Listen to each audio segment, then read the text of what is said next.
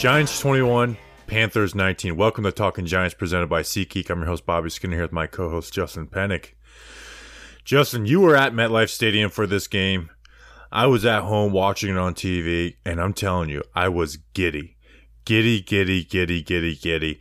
And we were at all the camp practices, Justin, and then seeing that first drive with the starters and Daniel Jones and Darren Waller, and then seeing Jalen Hyatt pop off. This is the most excited I think I've ever been after a preseason game. I think even more so than the Daniel Jones debut of 5 for 5, 55 yards and a touchdown. Like, I think I'm more excited because we're coming off of the playoffs. You have these new additions. I mean, I don't even think I'm overreacting to being like, man, this offense might actually be something nice. Man, that was really fun. And my main thought kind of walking out of the stadium and into the parking lot is, damn, I can't wait to go back. I can't wait to go back to MetLife Stadium next Saturday against the Jets. And man, I'm even more excited for Sunday Night Football Week 1 to face the Cowboys. And I can't remember the last time, even last year, where we were cautiously optimistic, new coaches, new GM, we knew the roster wasn't that talented. I can't remember the last time I was this excited to get back to MetLife Stadium. And the main theme of, as I talked to, shout out to everybody that said hi to me throughout the game and even before the game and came up, said hi, we had nice conversations. The main theme of those conversations, Bobby, that I had with Giants fans today was just, man, we are so excited for this year. Where again, last year was like cautiously optimistic. And man, did that first series and that first team offense show us exactly why Giants fans should be excited for this year. And superstar Darren Waller leading the charge. Yeah, you essentially had perfection from the first team offense. Daniel Jones was 8 for 9 of 669 yards, a touchdown and no interceptions, one rush for 6 yards, and the one incompletion that he had was a Darren Waller drop. And then Darren Waller had 3 catches for 30 yards in one drive, would be 4 for 45 if he didn't drop that pass. I mean, everything from Daniel Jones was just on time and accurate, and guys were being schemed open by Brian Dable and Mike Kafka, and a vanilla preseason game plan. Like all the schematic stuff we saw was like some of the basic stuff they ran last year with a little bit of a wrinkle, which I want to talk about with Waller. But guys were just being schemed open, and Daniel Jones was perfect with timing and accuracy. Like go look at even the one scramble he had where Mark Lewinsky doesn't pick up the stunt. Yeah. Go look at DJ's pocket, the way he moves in the pocket and scrambles to turn that into a 6-yard gain. I mean, it was beautiful, like the way he was able to step up, avoid a defender, and then get outside the pocket and make that play. Getting the ball to Paris Campbell on an RPO, Hodgins on the backside of a play. And it was easy. It was easy. And then with DJ, it's like for Daniel Jones, and I do want to put it in like, hey, we're talking about one drive in a preseason game. But for Daniel Jones, after all this shit he went through at Duke, after 4 years in the NFL of not really having advantages, he has to be driving away from the stadium tonight and being like, dude, I've got a dude in Darren Waller. And forget the fact that Saquon Barkley wasn't even out there and what he adds to this offense, where it's like, I have a dude in Darren Waller, a guy who I can just flat out get the ball to, and he's going to make plays for me. And we can do it in a bunch of different ways, and it's going to make it easier for all the other guys on the offense too. Stay healthy. Like, this is probably the most fanned thing that I'm going to do tonight and today. Please, please stay healthy, Darren Waller. Because even that first play, Bobby, and I'm a firm believer in early down passing and how passing on early downs, it could be an extension of the run game. And if you want to play off on Darren Waller because you want to respect his speed, well, then even from that tight end position, that first play of the game, 6-yard gain, that little pitter-patter stutter move that he makes, and then he cuts open and he turns it into a slant, that's a 6-yard gain, and that's money. That's money that the Giants can go to, every game and, every couple drives. If you want to play off on Darren Waller, his short area quickness is something that we've talked about all camp and how it's such a difference maker and how we haven't had tight ends in the past that can do that even though they've been fast. So changes everything, man. Changes the entire offense, and it does open things up for other people. And I think we even saw that today with Hodgins, with Campbell, and some other guys. Yeah, so Darren Waller had 3 catches for 30 yards with a drop. So if he doesn't drop that pass, it'd be 4 catches for 45 yards. Would that have been a 15-plus yard gain? It would have been like 15 yards on the dot. Okay. I went and measured it out. It was a sick play. So, but the plays that Waller had, he had that veer route, like you mentioned, on first down. Then they line up out wide versus J.C. Horn, who's a physical, strong corner, and he gangster releases his ass and gets wide open on a slant. Push off. The drop was what I thought was the most interesting play. So there's a play that the Giants love to run, and it's called Yankee, where you get in under center, usually 2 tight ends, 2 of your faster receivers. One runs a deep post that's kind of like a clear out. You can throw it if the safety misplays it, but usually you're trying to get it to the crosser. And Darius Slayton would get a lot of those catches on that last season. They used Marcus Johnson. For this play, they lined up in 13 personnel with 3 tight ends. 3 tight ends, and then Jalen Hyatt with his speed out there.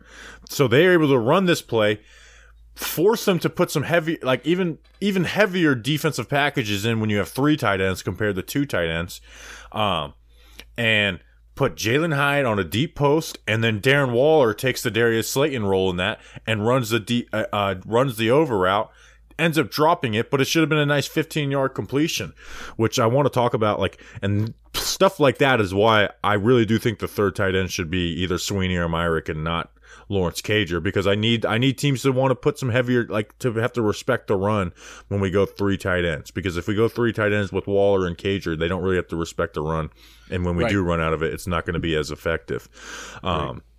And I have a Cager note later. And then on a 3rd and 7, I didn't get to see the full route, the full play develop, but it looked like it was like a clear out where you had trips right or trips left, 2 clear outs, or not clear outs, but go balls, and then Waller on an out route. And maybe it could have been like a choice route of an out or an in on 3rd and 7, and he completes, DJ gets it to him. Good catch by Waller. Beautiful. And then, I know I'm rambling right now, they get down to the 4 or 5 yard line. They get in 2 tight end, motion Waller back into the formation, play action boot to the left. They double Darren Waller. The guy that Daniel Bellinger blocks and release comes after the quarterback instead of going with him. DJ gets the ball to Daniel Bellinger, touchdown New York Giants in the red zone. It was just kind of, you saw all the effects of Waller from just making plays on his own, putting different types of formations out there, and then getting a touchdown for Daniel Bellinger.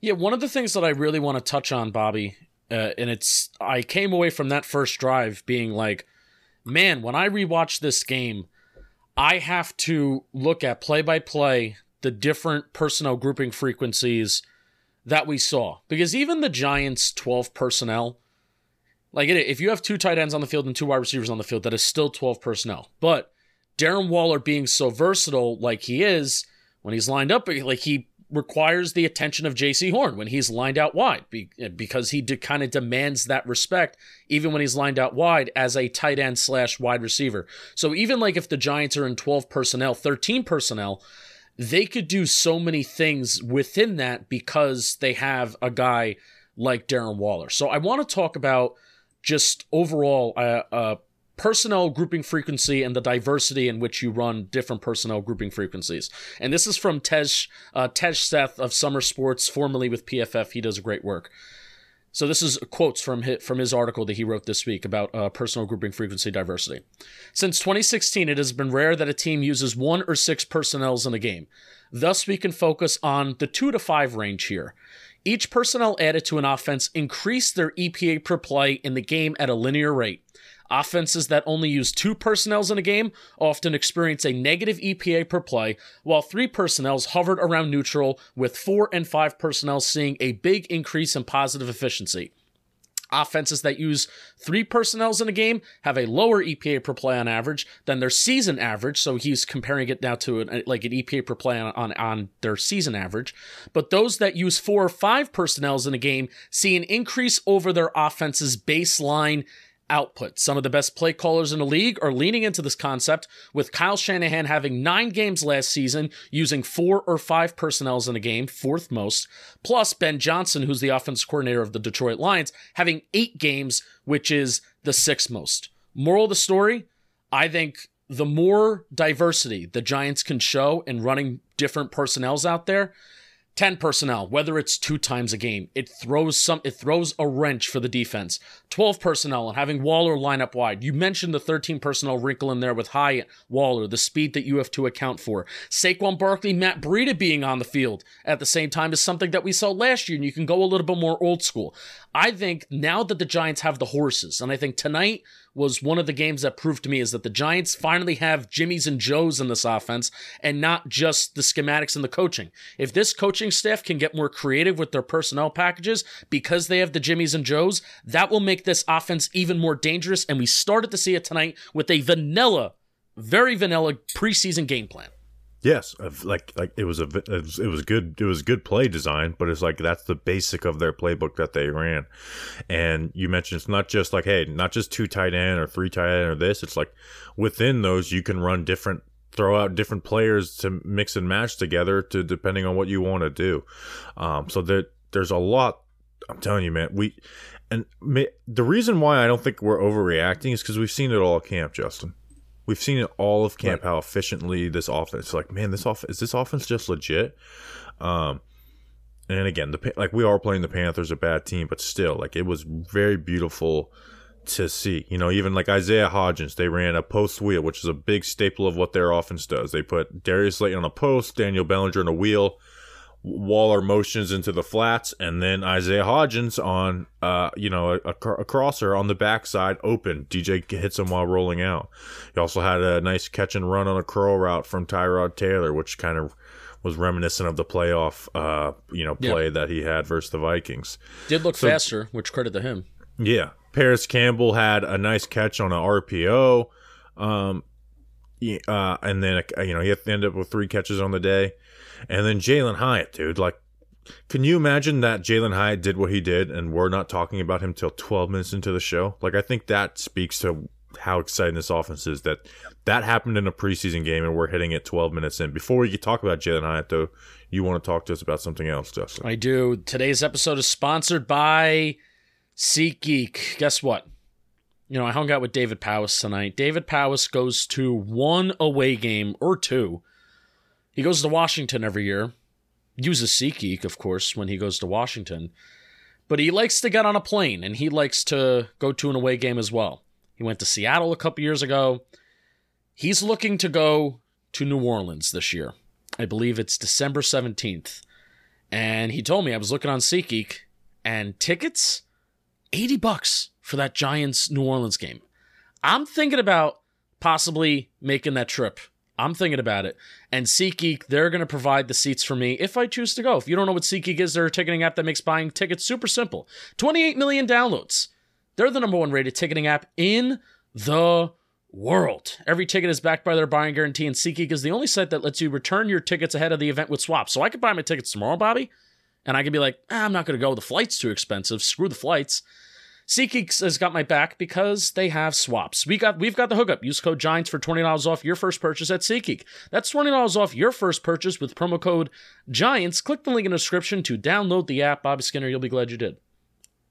Just got my dad's birthday gift off SeatGeek. We're going to the NASCAR race next weekend on Friday night. Nice. You'll be glad you did. Come on, pay attention in there. Let's go. We got a beautiful day. Work. Play fast. Play fast. Whoa. All right, Jalen Hyatt. So first, they give him another manipulated catch, the little push pass, and it's another -4 yard. They didn't call it a penalty, but it's like, oh my God. Jalen Hyatt through 2 preseason games is going to have 2 catches for -8 yards. This is not the stat line we were looking for. Then he has the over route on play action, the crosser, and it's like, okay, here we go. Drops it. And I was like, you know what, I'm going to clip this up and just say, hey, we almost had our first Jalen Hyatt play. Lo and behold, 3rd down, the following play, they motion him in to the slot from a 3-by-1 set, and he's got to match up with the safety. And he works a post corner where he shows post, gets that safety who already had inside leverage to bite. It was a bad safety play, but still. Jalen Hyatt makes you pay for bad safety play where we haven't done that in a long time. Post and then breaks out. And I mean, Justin, Tyrod Taylor got hit as he threw. Thank God that the ball still got there. But that ball was in the air for like 15 seconds. Yeah. And Hyatt is just wide ass open. just wait. He's in the end zone just waiting for the ball for 3 seconds, and the defender wasn't within 5 yards of him when he caught the ball. So, yeah, is that bad safety play, Justin? But that's what Jalen Hyatt does. Is he's gonna force the Giants offense to take advantage of bad safety play. And I talked about that Yankee concept. If a safety tries to cheat on that and take the over route underneath, he's gonna, we're gonna throw that ball deep to him on a post and let him outrun a corner. And doing stuff like that, this is vanilla stuff. Just motion him in to the slot, have him run a post corner. Vanilla stuff. You get that man coverage look on third down. Like, how are teams going to play man coverage versus the Giants on third down? Seriously. When you have Waller, when you have Hyatt, when you have all these guys, how do you play man coverage on them on third down? Because I just think the Giants are going to be in a spot to be able to pick your poison, unless the offensive line is totally broken down. Right. I remember the stat a couple years ago that the Giants faced the most single high safety usage in the NFL because there was no deep threat. The Giants didn't produce explosive plays. There were teams that didn't respect it. That's gone. When you have Slayton, who, Glock Roach, somebody mentioned it in our Patreon chat. I'm sorry, I'm forgetting who it is. Somebody mentioned that Darius Slayton didn't even get a target tonight, which, guess what? Besides Darren Waller, it's been Darius Slayton that's led the way for these Giants wide receivers this summer. Kind of glad that other guys got some shine, and we're not even talking about Darius Slayton, which is kind of cool because other guys did get some shine, including Jalen Hyatt. Post corner route, awesome. That was like the shortest 33-yard, the quickest and shortest 33-yard touchdown ever, because he got to the end zone so quick. And being there, I was sitting in the 100 level tonight. I got up 2 seconds into the play, being like, this ball's going to Jalen Hyatt. This is going to be a touchdown. This is going to be a touchdown. And that ball stayed up in the air for what felt like 10, 15 seconds. And Hyatt is just waiting for that ball, because he's been in the end zone for so long. So that was really, really cool. And teams are going to have to respect that speed that we're going to have this year. Yeah, so I'm excited to see him get some more usage. Offensive line. Let's talk about the offensive line, Justin. I thought they held up well for the first team. Andrew Thomas only played the first drive and then went out when DJ went out. Just an update on the rotation, what they did by drive. They started Bredesen and then Glowinski. Then they brought in the second drive, Azudu and picked Glowinski at right guard. They did that for the second and third drive. And then the fourth and fifth drive, Azudu at left guard and Glowinski at right guard. So Azudu got 4 drives. Bredesen got 3 and Glowinski got 3. So really, the only peek into maybe what ends up happening is Bredesen starts at left guard. Evan Neal, that's going to be the big talking point. I thought he looked solid. Didn't look great. So I do still have some worries when we're going up against great pass rushers, but I thought he did look solid. I wanted Brian Burns to play tonight. Yeah, I was hoping he would play tonight too, because I thought that'd be a good barometer for Evan Neal, where Brian Burns is like a really good pass rusher, but he's not like one of the elite guys. Derek Brown for John Michael Schmitz too. They sat some guys on their front 7. Yeah, so it's like you got to keep that in context when we're talking about this offensive line. I don't want to go too deep into it, but Neal was getting out of his stance a little quicker. He was finishing blocks when it's connected. He was a little willing to work guys around the corner, where it's like, let's see that versus elite guys and see what happens. But I thought he held up well. It was a little head heavy in the run game, a couple bad run reps, but overall was solid. He definitely looked better than what he looked like last year at this time. So that was good to see from Neal. The interior, I thought all of them looked fair. Oh, and they had him and Glowinski. Let's figure out stunts, guys. We're facing the most basic of stunts in the preseason. Glowinski got beat where he didn't pick it up on one, and then the sack on Tyrod Taylor where Evan Neal passed it off to Glowinski perfectly, but just didn't come off of it and pick it up. So we got to pick those stunts up. We're going to get a lot more diverse looks than that once the regular season kicks. JMS, Bredesen, Azudu, I thought they all looked solid. I thought each of them had one bad rep. But to be honest, I don't have much huge takeaways because they weren't playing the starters. Yeah. Their top guys on their defensive line. And yeah, I don't have crazy takeaways. But they didn't look bad, so I guess that's good. I'm still rooting for Josh Ozudu. I'm still rooting for him to eventually take that starting job because I know his potential and his ceiling is higher than Ben Bredeson. I've said that line over and over again. I don't even think there should be a rotation, man. There are clear five. There's a clear five best offensive linemen on the team right now, and Josh Ozudu is the sixth. Like I don't know if he's. I mean, if they're treating it as we want to develop Josh Ozudu, and that's why he's going in there and he's starting, okay. And as long as you're not a disaster, but Ben Bredeson is clearly the best out of the three, and if you're taking Ben Bredeson out of the game to put Josh Ozudu in, I'm kind of out on that, and I really don't agree with that. I would agree with it if they put Josh Ozudu in for Mark Lewinsky, or if they put Bredeson at right guard and Ozudu at left guard, since that's what they've been doing the last 2 years. But I'm at a point now with Ozudu, it's like, you got to develop a little bit more. I saw some plays where I thought he was leaning a little bit still. I wasn't really watching his hands. Ben Bredeson is clearly better than Glowinski and Ozudu, and I think he should be playing all the time. But they may not be doing that for the regular season. Yeah, I agree. Parrott was very bad in this game. Oh, yeah? Where swing tackle's not as dire of a need as it was last offseason, or last year at this time. But Tyree Phillips is injured. Parrott looked bad. Again, I don't know how many teams have good swing tackles, but I sure as hell don't have a lot of faith in ours. Not going to spend much time on that. Also, Lawrence Cager gave up a sack on play action. Actually, it wasn't a sack because Tommy DeVito is an escape artist. Did you see that? Like that, they were interviewing Joe Shane at that time. Was it the incompletion to David Sills? No, where he scrambled, where he was tackled. Yeah. And they didn't, like they were talking to Joe Shane on the TV, so he didn't realize it. No, I but saw Lawrence Cager gives up what we thought was a sack, or maybe that was the Parrott one. And Tommy DeVito just doesn't go down though, and escapes and turns it into a 2-yard run. No, it was Cager was really he was acting like the play was over, and it's like, no, dude, move. Tommy DeVito's not down, and it was the most exciting 4-yard QB run I've ever seen. I can't remember if I said it on the last pod, but I have talked about this.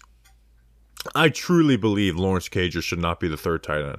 I think it should be either Chris Myrick or Tommy Sweeney. Sweeney didn't play tonight. Because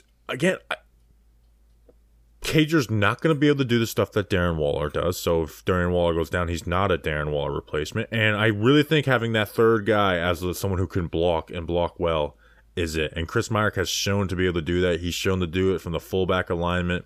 He can, catch the ball. He doesn't drop the ball when he gets the targets underneath. And when you're doing those 13 personnel things, you got to have Myrick or Sweeney out there and not Cager, because then your threat of running the ball really isn't there when you have Darren Waller and Lawrence Cager lining up in line on the same play. Yeah. Oh, and another offensive note tonight, we did see on a decent amount of plays, it may also have been on the Eric Gray touchdown. It was. Where we saw a tight end, a la Daniel Bellinger, a la it was Chris Myrick when Cager and, obviously Waller's not going to be lining up as a fullback, but we did see a lot of tight ends lining up as that fullback H-back role tonight. So that it kind of serves as a 21 personnel. It's again, multiple variations of guys that can do multiple things is a very cool thing. And we have tight ends like Daniel Bellinger or Chris Myrick. I guess Tommy Sweeney can do it too. That could be good blockers, and they could be good lead blockers. So credit to that. But yeah, the way that they've gone this camp, Bobby, from their first team, second team, and third team, their menu of plays and their selection of plays, their playbook right now is we have Darren Waller, so these are our plays. And we are seeing tight ends line up out wide. We have not seen the selection of plays where, okay, here's our backup plan if Darren Waller gets hurt, because that backup plan is Lawrence Cager. And that's the role that we've seen Lawrence Cager play. And I agree with you, but the Giants don't. Let's touch up on the backs before we talk about the defense and Bobby Okereke and what they did. We can go quick through this. Eric Gray, he did have the touchdown today, and that was touchdown in the game, and that was nice. Justin, you can't put this guy on the field on an every down basis. His blocking is horrible. It was bad in the first game, and we didn't talk about it. It was really bad. So, the take I had of, when you have him and Breida, if Saquon will go down, I think you want to give Eric Gray more touches.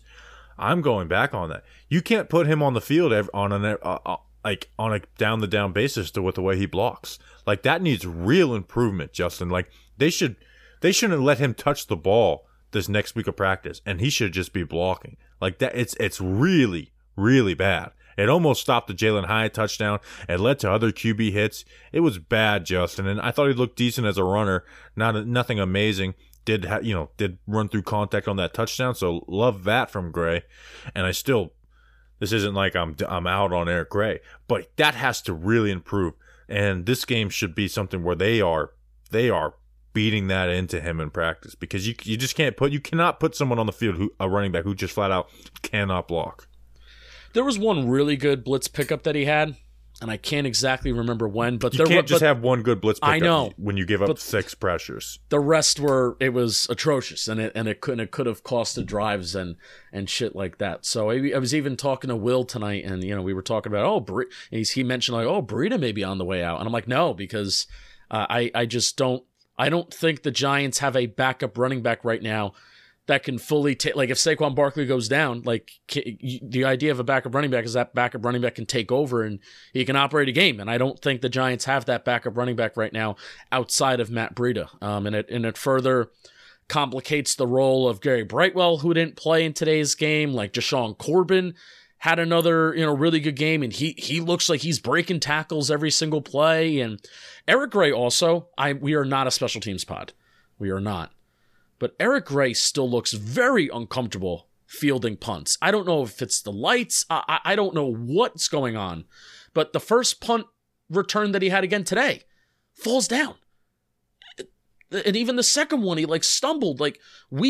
That's got to be figured out if he's going to be the main punt returner on this team. So we gotta figure out what the back end of our running back room looks like, and if Gary Brightwell's going to be here, if not, and Corbin and special teams and all that jazz. So you did bring up Corbin, and someone told me before camp, because you mentioned Breida, Breida could be. We were talking about surprise cuts, and they're supposedly they really like Corbin, and maybe that could be Breida being the surprise cut. I don't. Corbin looks good, man. Now, it's crazy when you look at his stats. He had 7 carries for 5 yards and 3 catches for 22 yards, but he had a couple plays called back due to penalties. Yeah. And also, he constantly is touched at or behind the line of scrimmage, and he just breaks tackles. He turned those into 1 yard runs and stuff. So he was making guys miss, working good cuts, getting a feel of good vision, had some good catches in the receiving game. Jashawn Corbin has looked. If you just go off the last 2 games, Jashawn Corbin has looked clearly like the best back on the team. Obviously, Saquon's not playing and Brightwell's not playing. James Robinson is just slow and bad, and I'm very thankful they didn't put him with the first or second team today. Thank you. But yeah, Corbin's had a good preseason, where last year I didn't think it was great. I agree. Can we talk about something? Yeah, Jeff, read an ad. Producer Jeff is replacing Julian. Everybody give it up. Hello, chat. Just to unveil the curtain a little bit, Justin and Bobby, you guys have been excited on air, and you've also been excited off air. I know you've been looking forward to an offense that's fluid for a real long time. And I know what else you've been waiting for, Justin and Bobby. What I've been waiting for? You've waited all year, and the time has finally arrived. I've been waiting to bet I bet $20 on the Giants to win the Super Bowl. You placed that bet already? Yes. I do that every year. You know what else you can bet on, Bobby? College football. It is back. And so are all the traditions, the tailgates, and the great offers from DraftKings Sportsbook. Right now, new customers can score $200 in bonus bets instantly when they bet just $5 on any college football bet. Kick off the season with DraftKings Sportsbook. Download the app now and use code WORLD. New customers can score $200 in bonus bets instantly when they bet just $5 on any college football bet. Only the DraftKings Sportsbook with the code WORLD. That's WORLD, WORLD. Read the disclaimer, too. You have to. Read a lot of disclaimers. Gambling problem? Call 1-800-GAMBLER. In New York, call 877-8-HOPE-NY or text HOPE-NY 467-369. In West Virginia, visit www.1800gambler.net in partnership with Hollywood Casino at Charlestown Races, all games regulated by West Virginia Lottery. Please play responsibly. In Connecticut, help is available for problem gambling. Call 888-789-7777 or visit ccpg.org. On behalf of Boot Hill Casino and Resort in Kansas, 21 and over in most eligible states, but age varies by jurisdiction. See DraftKings.com/sportsbook for details and state-specific responsible gambling resources. Bonus bets expire 7 days after issuance. There you go. Bonus bets expire 7 days after issuance. Eligibility and deposit restrictions apply. Terms at sportsbook.draftkings.com/football terms.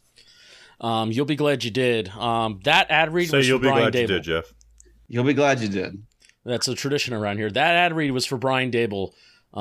Because when he said, recite this football play, that ad read, I'm like, well, why don't you read that DraftKings disclaimer? And Did you see Tua do that to the beat reporters the other day, Justin? Oh, come on. Is that like a football dude thing?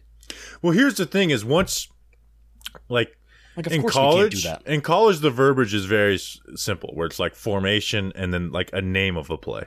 Like when I threw out the Dable, I was like, "Hey, how about the wave?" He's like, "Yeah, we called it that Alabama. We don't call it that here."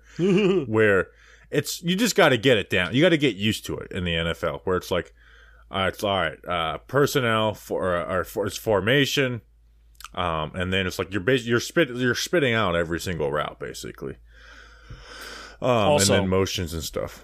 Also, DraftKings Sportsbook. The Panthers have the same over-under win total as the Giants, as 7.5 right now, according to the DraftKings Sportsbook. I am betting a good amount of money that the Panthers are going to get under 7.5 wins this year. Why are people not thinking the Panthers are going to suck this year? Because they're in a bad division. I guess that's why. But they're the worst team in a bad division. Maybe it's me and you just don't love Bryce Young like everyone else, but hey. I picked Bryce Young in that JM social post today of who's going to be the best rookie quarterback. I didn't even see what that post is. I have no idea what you're talking about. Oh, yeah. The Panthers had 3 points through 6 quarters of preseason football.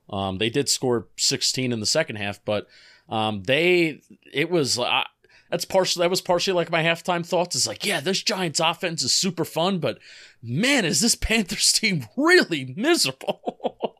Yeah. So anyone else go sprint to DraftKings Sportsbook and get a little bit in on that. Okay. Lovely. I'm glad you did. Hey, Shula, you better hope I never get back in there. I will kick your Hey, baby, let's go out there like a bunch of crazy dogs and have some fun. Let's talk about the defense, Justin.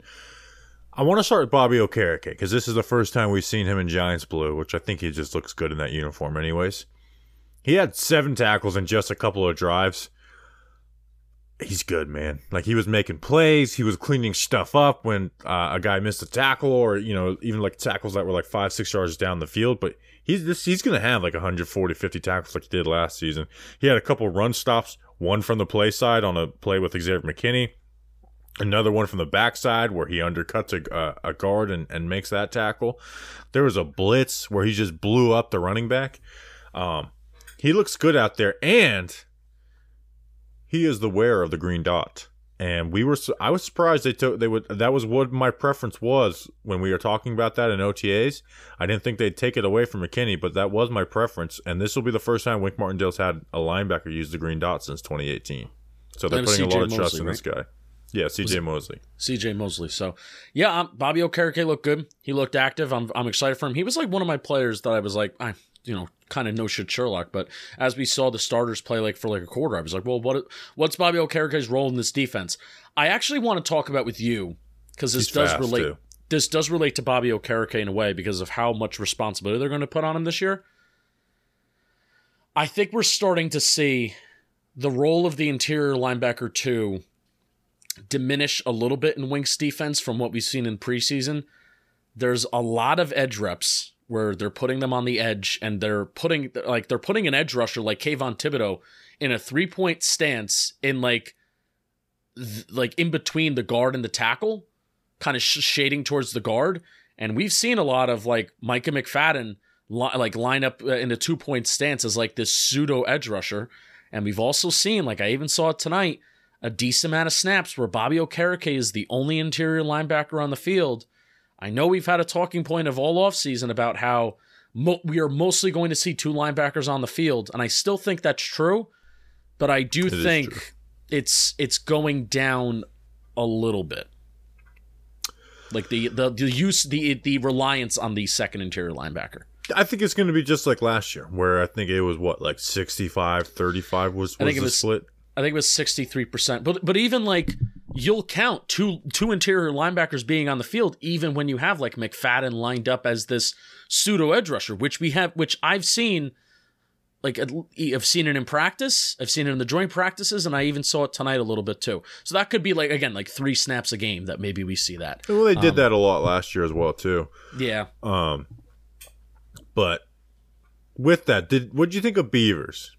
I thought he was kind of up and he looked a little slow, but he did make a couple plays downhill when the ball's coming to him.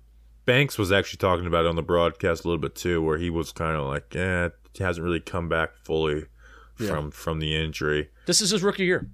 This is Beavers' rookie year.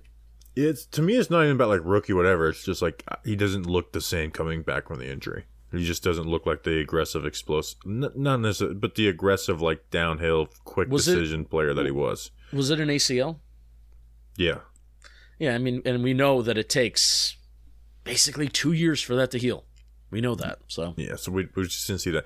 Pass rush. Kayvon had a sack. Now the sack was on a Kemekonu not picking him up, but still, just watch him get off the ball, and it's beautiful. And then I thought the more impressive play was the QB hit. The next one. Yeah, the next play. Yeah. Working the corner, gets to the corner, works Akwanu's hands off of him, gets around the corner, and has that QB hit. That was really nice. And you look at him like, well, those were the 2 plays. Go watch like some of their just basic pass rush or like their basic drop back from the Panthers on third downs and stuff. They were dropping Kayvon in the coverage a ton. And Aziz.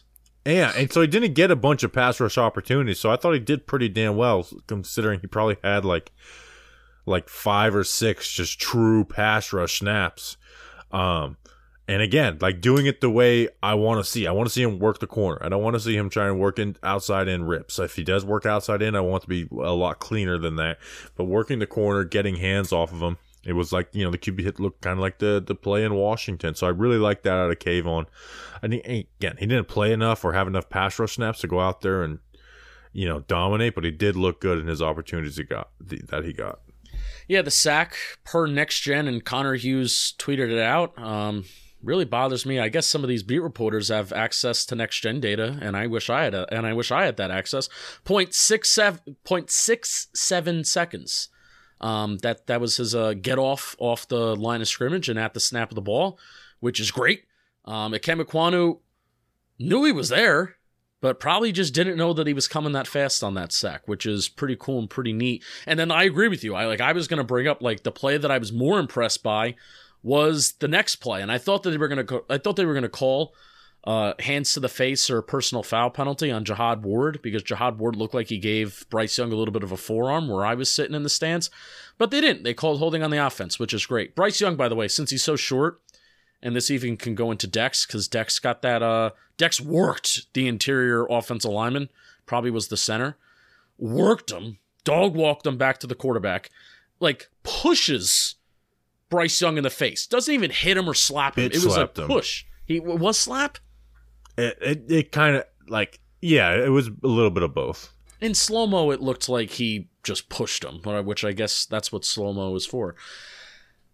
Bryce Young is going to get a ton of personal foul penalties and hands to the face penalties, just because for the average NFL player is over 6 foot, and if they just reach out their hand straight, it's inevitably going to touch his face. So that is going to be the number one source of 15-plus yard plays for the Panthers this year.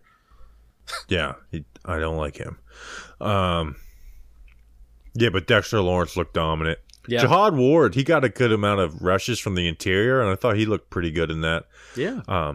Ocean Zimenez continues to do zero, and when he does do something, it's bad because he has like a good pass rush in the fourth quarter. He had a sack. Just doesn't tackle the quarterback. Great sign, by the way, that he's playing in the fourth quarter with the third stringers, in my opinion.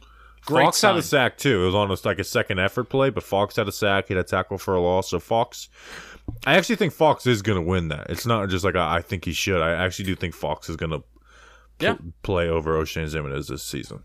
I agree. I don't think O'Shane will make the team. I hope I don't. I hate to root for guys to fail, but I hope he doesn't make the team.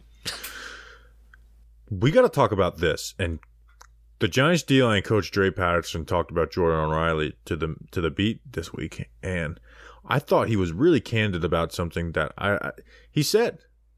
His film at Oregon wasn't good. He's like, but we met with him in person, we saw his body, saw the athleticism that he has, and we're like, we can work with this guy and get his play to match what he's capable of. And he's having a hell of a preseason. He had 3 really nice run stops. He had the 4th down tackle for a loss where he just bullies the center, gets in the backfield, makes the tackle. He was on he worked the backside on the center or the guard for one play that led to a tackle by Kobe Smith. And then there was another play down in the red zone. The probably play gets a little forgotten, where he just splits a double team and makes a run stop at the line of scrimmage down the red zone. Dre Patterson, the D-line coach, I mean, what he's able to do and get the most out of defensive linemen, he might be the most underrated position coach in the NFL. And listening to him and Jerome Henderson talk is just really enjoyable too as a fan. But like Dre Patterson said, his film was not good. It was bad film. Yep. But we thought we could get a hold of him and work with him. And it's only preseason, but he looks really good and strong and making some athletic plays. Jordan Riley is a lock for the roster. Yes. Over DJ Davidson, 100%. So I haven't seen DJ Davidson play, but it's like Jordan Riley. We saw DJ Davidson play a little last year. Riley is doing way better than what Davidson ever put on film last offseason. Riley's a lock to make this roster, and I think he's going to get actual reps too. Yeah. Using his hands, if Andre Patterson, he helped unlock that with Dexter Lawrence, and we know Riley's got the strength. We know he's got the size, and that was just the main thing that stuck out from Oregon.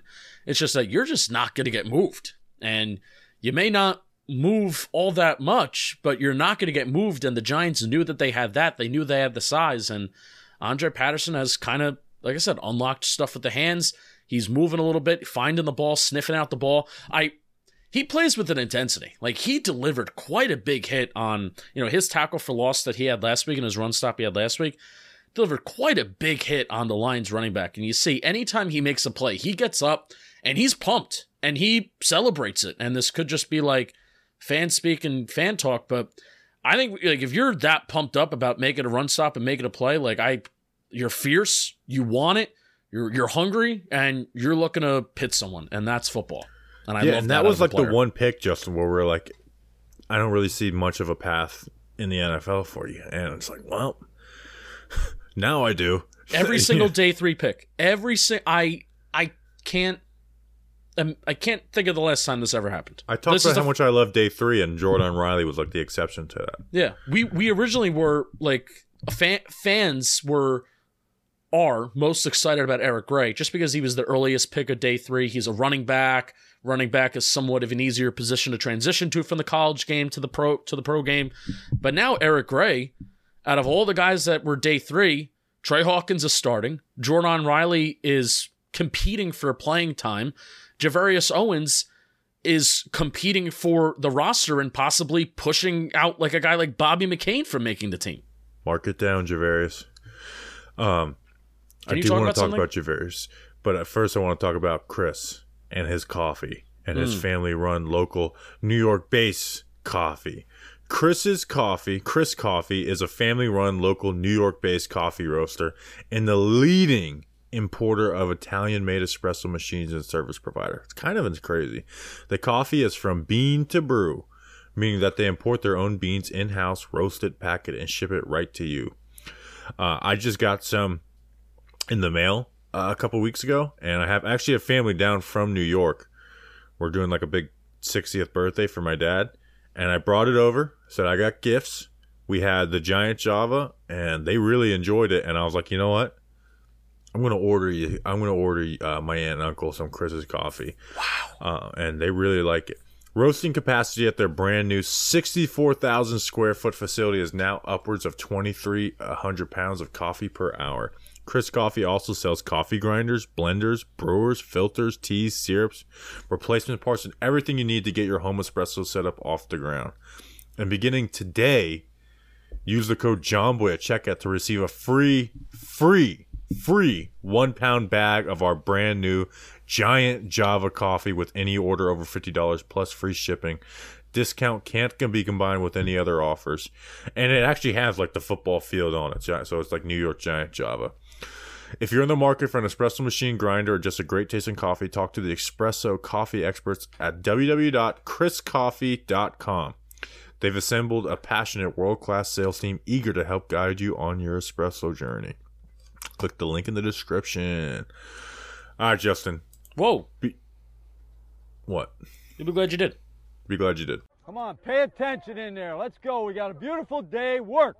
Play fast. Play fast. Whoa. Before we talk about Javarius Owens market down, let's talk a little negative. Let's get a little negative on this.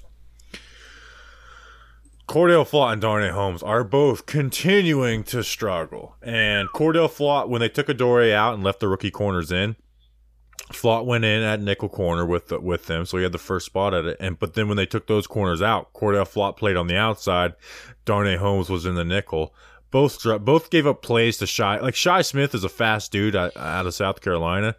He shouldn't be making contested catches versus Darnay Holmes and Cordell Flott, yet he was. And it wasn't because he didn't get separation initially, it was because balls that were thrown late. Flott gave up another catch on third down. Darnay gave up a catch on third down. Flott had a really bad run play. Yeah. Not good. Not good out of either of those two guys. Not good, not happy. Ooh, whoa. Not good, not happy, some people say. This week I had a little, anger, we shouldn't be starting two rookie corners on the outside and Adoree in the slot. And I've quickly changed and be like, yeah, I think that's just the best that we got right now.